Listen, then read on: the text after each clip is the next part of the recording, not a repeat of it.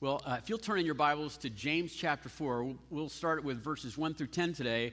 And when I was reading these paragraphs this week, I thought, this has profound application, especially for Grace Covenant Church, because when you read these sentences, what will kind of jump off the page here is it directly appeals to the values and the vision of our church, because it's going to be talking about relational discipleship. At Grace, that's our, those are our words, relational discipleship, and that happens here. How does that happen?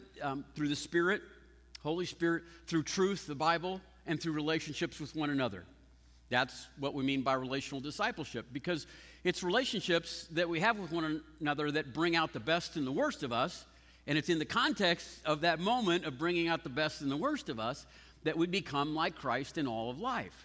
And that's our vision, is to guide. The vision of Grace is to guide one another, as many people as we possibly can, to become like Christ in all of life. And we do that in these moments of relational discipleship. And when you look at today's passage, chapter 4, verses 1 through 10, you're going to see that he's talking about relationships at their worst. He's going to be bringing up why we get into arguments and disagreements and why there's division in the church. He won't leave us there. He's going to explain why, and then he's going to show us the way out, how to bring things back to peace. The topic is going to be relationships, but he's most particularly like anger and jealousy that we have towards one another, and the spite that can cause, and that turns into words, and that brings about chaos, war, and destruction. Beauty, this is going somewhere, beauty is defined by God's creation working in harmony. And sacred beauty is when sacred things from God are working in harmony. And the sacred things of God that this is going to be appealing to will be family and the church, which is often called a family. And when those work in harmony, when people in a family, church, family, or at home, when we humble ourselves, when we are humble towards each other and towards God, then and constantly looking at opportunities to yield and to serve. Yield was a word we studied last time together. Then harmony breaks out, and beauty in a sacred thing happens.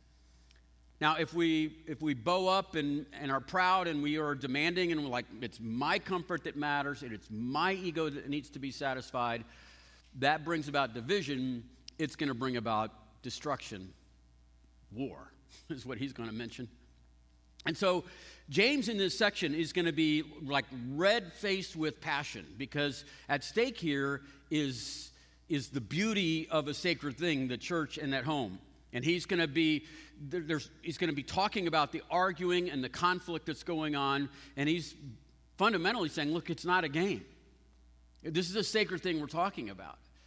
And so his style is going to like turn up to 11. He's going to put down his coach's whistle, and he's going to pick up like a drill sergeant's stripes and a bullhorn. And I want you to be listening for the military metaphors and the military vocabulary, because it's saturated throughout this. And by the end of this, he's going to be picking up that bullhorn and just screaming at us direct orders. Not a lot of explanation, just do this. And we'll say, sir, yes, sir. And the reason for his passion is because these are sacred things that we're destroying with our arguments and our conflict. So before we even get started, like with the passage itself, can you think of a time, recently where there was a dust-up in your relationships, where there was conflict and division and arguing, and in the last, week, or on the way here, last month? How about those beautiful COVID years we had together? Let's think about those situations, and then now let's look at chapter 4, verse 1. And he's going to talk to us about why those things happen. Verse 1 says, what causes the wars and battles among you? Don't they come from your passions, your pleasures that war within you? So what is he talking about? He's saying the church or in families. He's talking about brothers and sisters in Christ. There's a war zone going on here. And the words quarrels and conflicts are literally the words for battles and war. That's that whole military metaphor that he's going to come at us, and he's going to say, why is there so much trouble between the brothers and sisters here? And he's going to give us two reasons why we have these disagreements and conflicts. They go deeper. And the two reasons that cause this infighting. The first one he's going to mention is psychological reasons, and the second one will be actually theological reasons when we have so many arguments. Psychological reasons first. It's actually the end of verse 1, but it's the second sentence. Look what it says. What is the source of the quarrels and the conflicts among you? Is not the source your pleasures that wage war within you? Pleasures and desires, the word pleasures there could be desires, passions, and those are waging war within us. And then they just start waging war everywhere. And the word there for passions or desires could be positive or negative. It's somewhat of a neutral term. It can be a good thing or a bad thing. But even if it's a good thing gone wild. It's when that desire becomes too powerful, because it's not being met, and so we get frustrated, and frustration turns to anger, and anger turns outward, and we're going to start making things difficult. But it's more, he's using a negative word for that expression of desire, because literally the Greek word for passions or desires here is where we get the word hedonism. But the word hedonism is a good word here because it's the worldview, it's the whole value system that says that all choices lead to me being comfortable. I should, the chief goal in life is for me to have my ego patted and stroked and enjoyed. I want to feel physically better, and I want my ego to be inflated. So the question that he asks in verse 1 is like, where do all these battles and these wars get started? And he just says this: it's when someone or something prevents me from getting what I want. And I want to walk into this house, or I want to walk into this church and say, everything must do whatever it takes for me to feel good about myself, or literally feel good physically.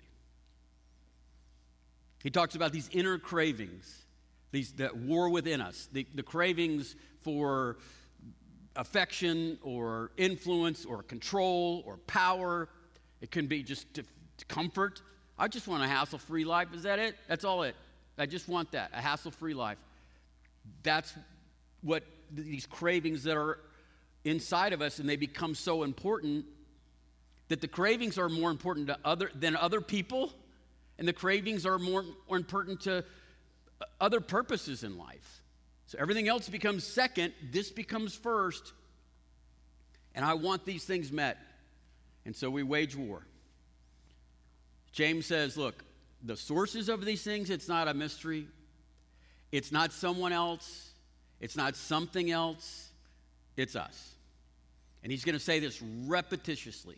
He's going to say it like he's going to say there's three different cravings. He's saying the same thing, but he's just restating it differently. Three different cravings, three different effects that happen to us. This is in the second sentence. So we're just on the second sentence now. You desire, but you don't have, so you kill. You are envious, and you cannot get what you want, and so you quarrel and fight. You do not have because you do not ask God. He says, you don't get your desires met, so you kill. This is hyperbole, but just like we say, right? He's not talking about people literally killing each other. It could probably lead to that. But we say, don't we? Boy, if looks could kill. Did you see what you just said? You just sent that with your face there? If looks could kill. He says, we're envious. And because that we quarrel and we fight. That's the battle and the war words used a second time here. It's the idea that we're using our words, and we found out earlier those words have the power to light a forest on fire, or a church, or a home. And then lastly he says, you don't have because you don't even ask. You quit even praying about this. You're too busy, launching rockets to even bring this up to God. And then James, what I love about this, James says, I know what you're thinking. You said you did pray about it. Well, let me tell you why it's still not working out for you. Look at the next sentence, verse 3. And then when you do ask, you don't receive because you ask with wrong motives, that you may spend what you get on your pleasures. There's the word pleasure. There's that word hedonism again. You're asking for whatever, let's just say stuff, but all the stuff you're asking for is all about you again.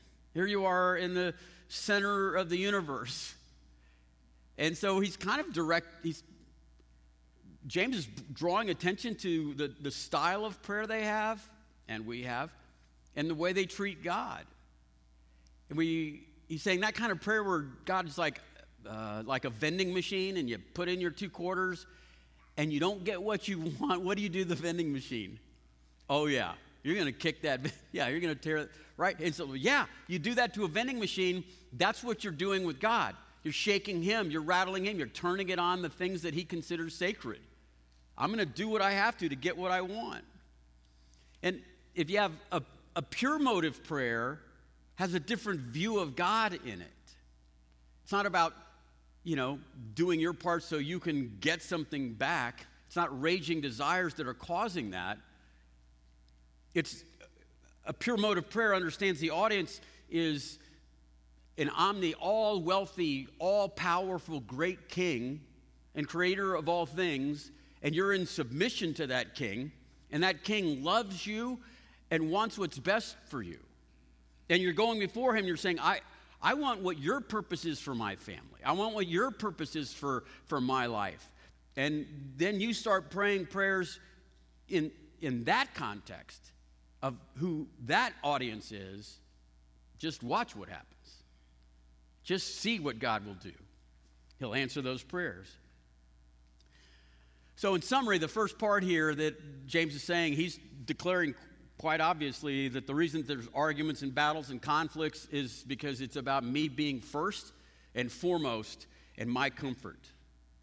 And we should think about that conflict the last week or last month or last year and say, how much of the conflict was because you had some kind of passion or desire, some raging war within you, not getting what you want, and so you took it out on other people. Now, the second cause is deeper than our psychology. It goes into our theology. We have theological reasons for getting into all of these arguments. And when we look at the next section here, I want you to be listening for the first allegiances in our life.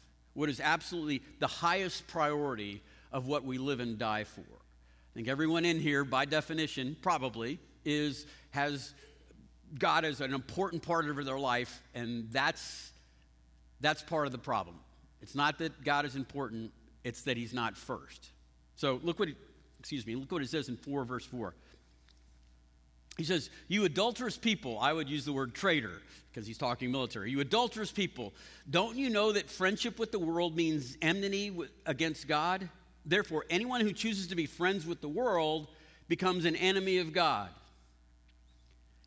James saying, look, soldier, choose your sides. You think you can have it? You think you can have 2 commanders? You have to choose one. You can't be friends with the world and then be friends with God. You'll be enemies with God.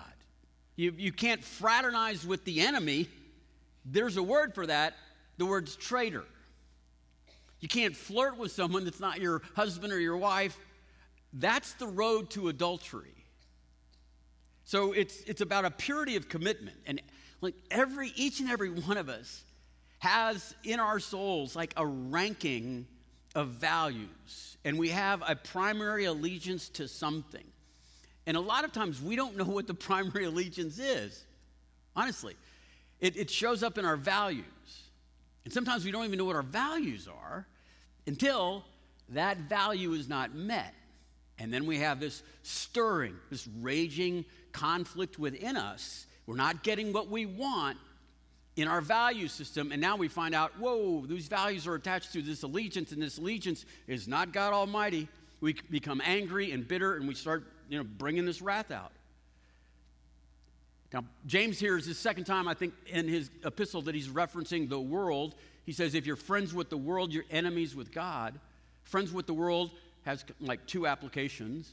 One is the whole world value system. Again, the trillions of dollars that are spent maybe daily to put me back in the center of the universe. And then it's also like a means.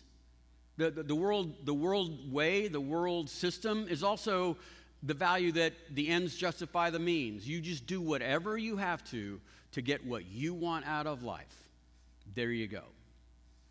As opposed to God's ways of having God's values, God's purpose, and even God's means, God's way of getting things done. That's the war that he's talking about. And that's how we show ourselves to be enemies with God. How does that happen? Especially when we go to church, right? We're studying our Bibles, regularly involved in our devotions. How do we get to the place where we're enemies of God? Or why do we find ourselves traitors or adulterers, in his words? There's two reasons that happens. One is just ignorance. Sometimes when people become Christians, they don't understand. Maybe it hasn't been explained to them, but they don't know that when you become a Christian, your salvation means that you're serving a great king. And, in our culture, we don't know what it means to live under a monarchy, but it means you do what you're told. It means you surrender everything to that kingship. We've been bought out of slavery, and so everything is, quote, surrendered to him. Our values, our possessions, our ambitions, our reputation, our means of getting things done that have worked so effectively in the past. And anything that he lets you keep, good, that's yours. But it's the idea that nothing belongs to me. And that nothing is not just physical, but it's the value systems. Sometimes people just don't know. When they go into salvation, it means it's a surrender to all of that. But I think one of the ways that many people fall into this adultery or treason is gravity. And gravity never has a bad day. And spiritual gravity that never has a bad day is the unredeemed part of my soul. My spirit is made perfect in salvation. The rest of this life is purgatory, and that soul is becoming like Christ in all of life. But it is still depraved. It leans towards me first, my way. I should be in charge, and I should be comfortable. That's one part of gravity. Two is the world around me that feeds that demon inside of me. I'm glad we mentioned demons. The third part of gravity is Satan himself, that he's singing the siren song, and somehow I find myself tapping my toe to it. And next thing you know, I'm dancing along with him. Next thing you know, I'm walking into the house or I'm walking into church going, you know what?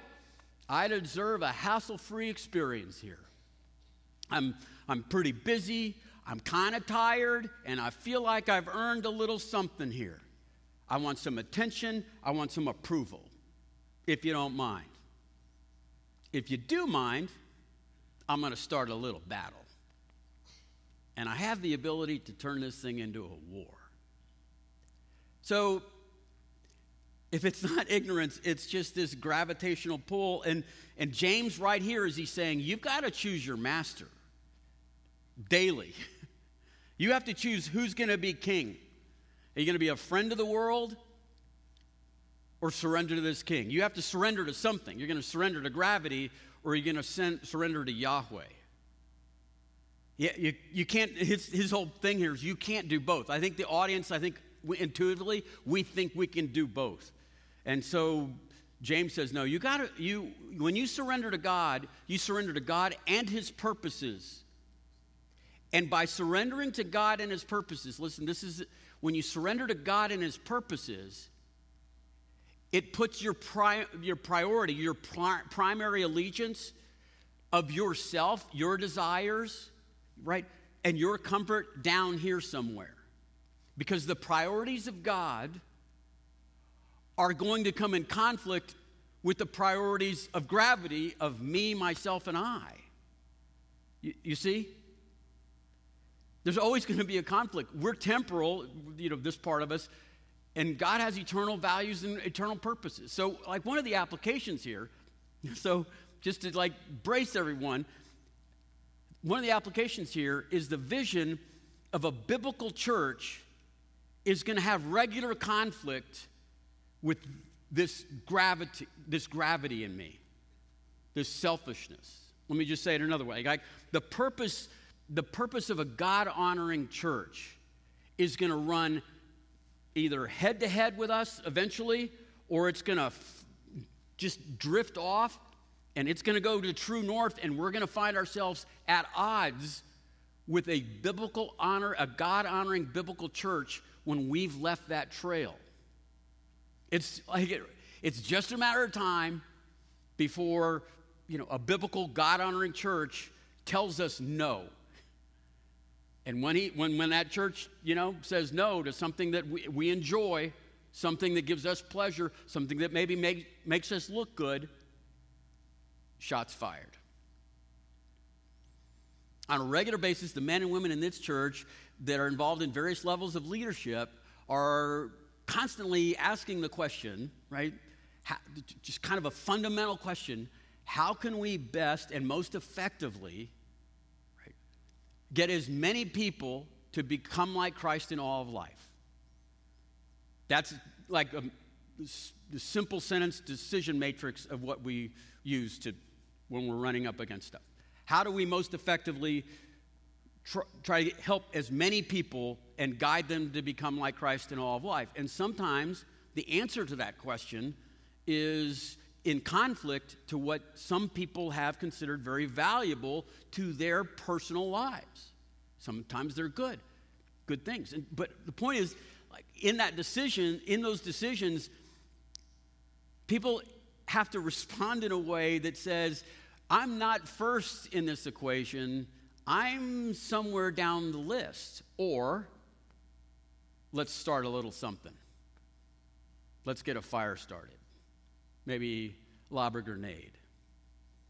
We've had to end the choir because it answered the question how to help more people get involved and become more like Christ. We're sitting on the grounds of a 25-year-old Christian school. We had to scrape to the ground. Yeah, that's not an easy thing for parents. The style of the building caused a lot of people to get upset. Some people didn't think we should have a beautiful building. There's Bible studies that have ended and various ministries. And I think we were successful in upsetting everyone in the year 2020 with our COVID decisions.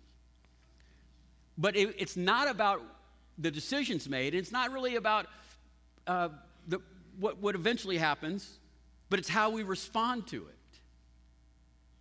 And sometimes we don't know what our primary directive is. We don't know what our primary value is, the thing that we pledge allegiance to, until we see it in a value. And we don't know what our value is until someone says no to our value. And then when we feel that inner desire, we have to make a choice.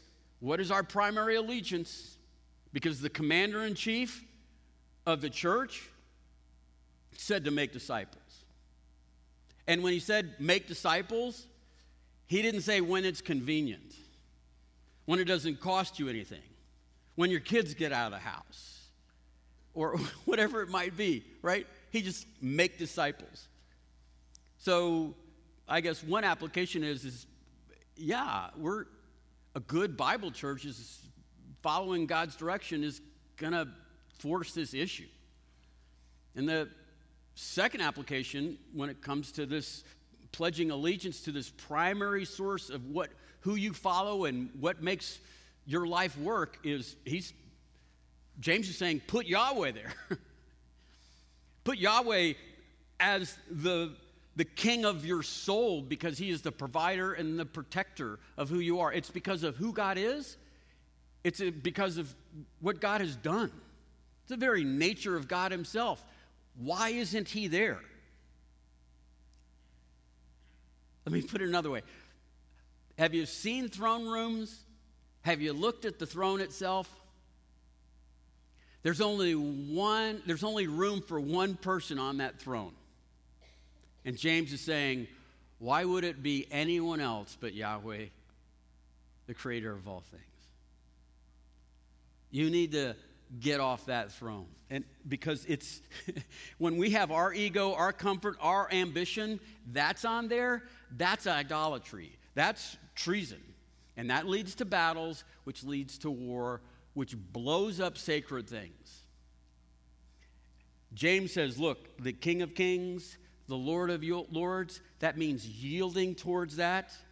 It means giving up our rights for his purpose, his calling in our life. He's saying when that happens, peace breaks out. You're going to love the consequences of that.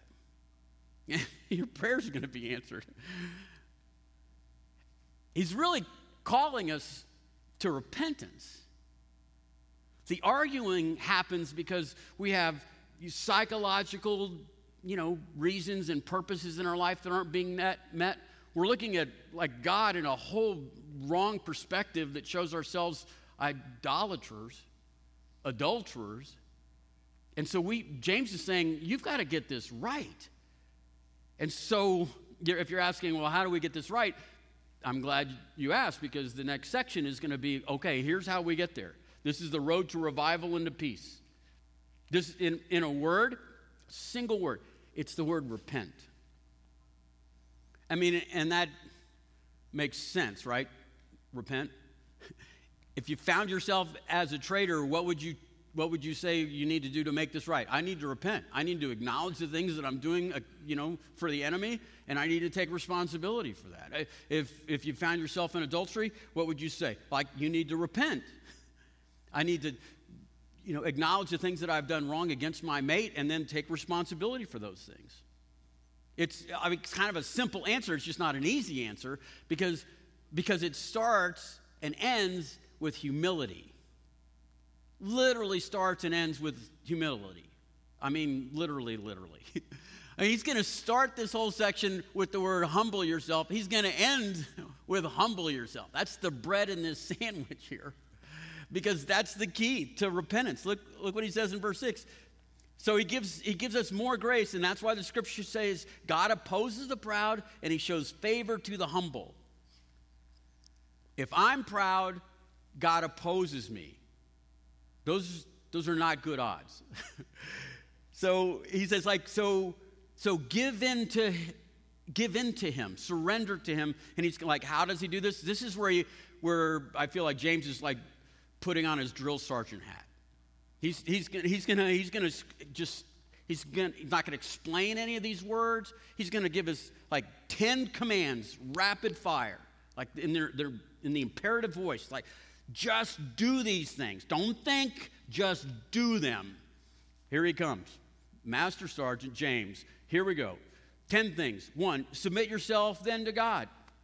Resist the devil, and he will flee you. There's 2 of them. Submit yourselves to God. Cease fire. Stop fighting with him. Turn your will, right? Your freedom over to him. And then he says, resist the devil, and he will flee from you. The idea of that is somewhat simple. Like the devil, the world, your own, ego-centered life. Listen for that. When you hear that in your mind, acknowledge, where is this from? Is it from God? It is not. Then it's gravity, spiritual gravity that leads us into ruin. He goes on in verse 8, come near to God and he will come near to you. I love that because he's appealing to God in companionship. You draw near to him, he'll draw near to you. God's not like a boss that you check in with your to-dos. You get a pat or a raise.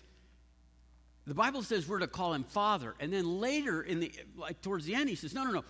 Abba, which is slang. Daddy. Pursue God in a relational way. Verse 8, he says, wash your hands, you sinners. Purify your heart, you double-minded. Washing your hands is the idea of when you do things with your hands. The Bible uses that as like what you're doing with your life. Take responsibility, because we're sinning in the context of what we're doing with these desires and starting these skirmishes and arguments. And then he says, purify your hearts, you double-minded. Double-minded, thinking that we can have Jesus second and us and our values first. No, you've got to choose your king. So he goes on, and now he's going to talk, like in the next verse, 4 commands right after another. Grieve, mourn, wail. Change your laughter in the morning and your joy into gloom. Remember when I told you, like, he's red hot on fire because of the consequences for this? These are sacred things we're ruining, family and church, by being in division with one another. And he's saying, look, this is like wrong. This is evil. This is sin. Not my bad or sorry, get over it, but call it what it is. We're wrecking something that's supposed to be sacredly beautiful. And so he says, when we see the weight of the consequences, like he just says, turn around and look at the wake you're leaving behind. That should cause you to mourn and grieve and wail, he says, and gloom. He's fire and brimstone now, isn't he? And so James begins and ends with humility. Look at verse 10. Humble yourselves before the Lord, and he will lift you up.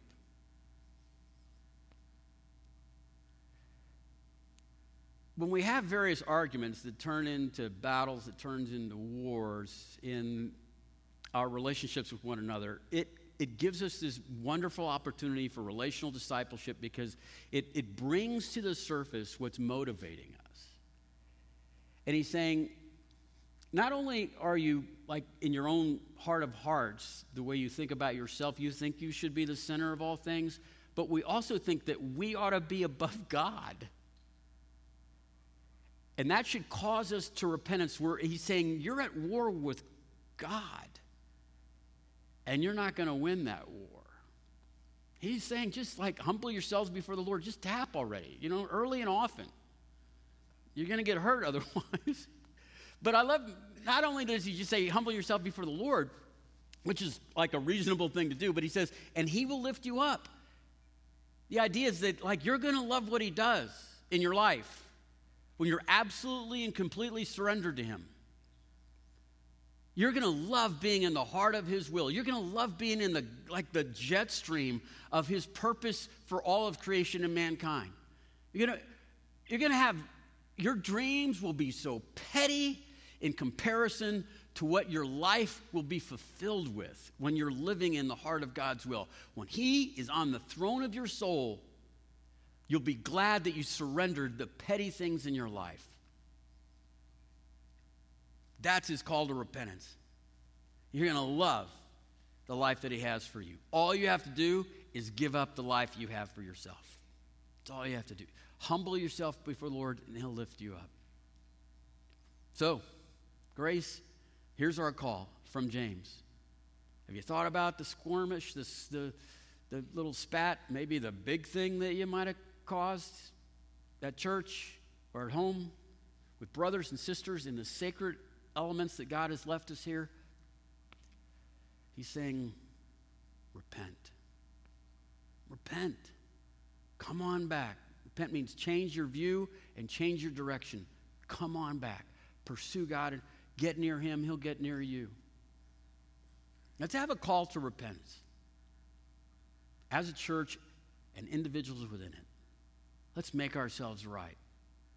That God's command for us is to make disciples, to guide people, as many people as effectively as we possibly can, to become like Christ in all of life. We'll count on the Spirit to guide and direct us and empower us. We'll count on the Word of God to help navigate this course. And in relationships, in the good and in the bad, we'll use those as opportunities to show ourselves to be Us, honestly. If Jesus were us, that's the goal. So, join me in a prayer of repentance. A prayer of revival is what this is. Would you join me? First one, let's just take a second and turn your palms up. Let's turn our palms up, everybody. And let's hear from the Spirit if we are part of the problem of what we might have been involved in the last week, month, years. Spirit, will you speak to us and tell us, as much as it is up to us, how can we be at peace with all men?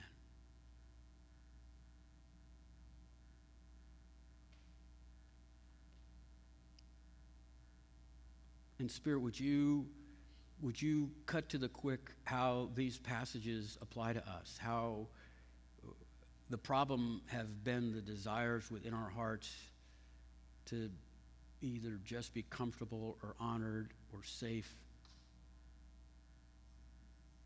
And that's what lit the match. Or even greater still, Lord, that I say, Lord, but you are not Lord. You were second.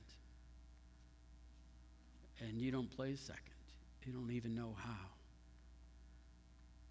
So I confess that while I call you king, I treat you like a servant. But that ends today, right here, right now. The end of my pride and the end of my need to just be satisfied. I surrender. I give up. I'm humble before you, not to be exalted, but because you are the exalted King. I'm humble before you. Lord, I ask that you would direct and give me the courage to take the next steps, to wash my hands and take responsibility, to make things right, that I might be more like Christ in all of life. That I might help guide others to become more like Christ in all of life. We ask this in Jesus' name, as an individual soul and as a church collective, in Jesus' name. Everybody prayed? Amen.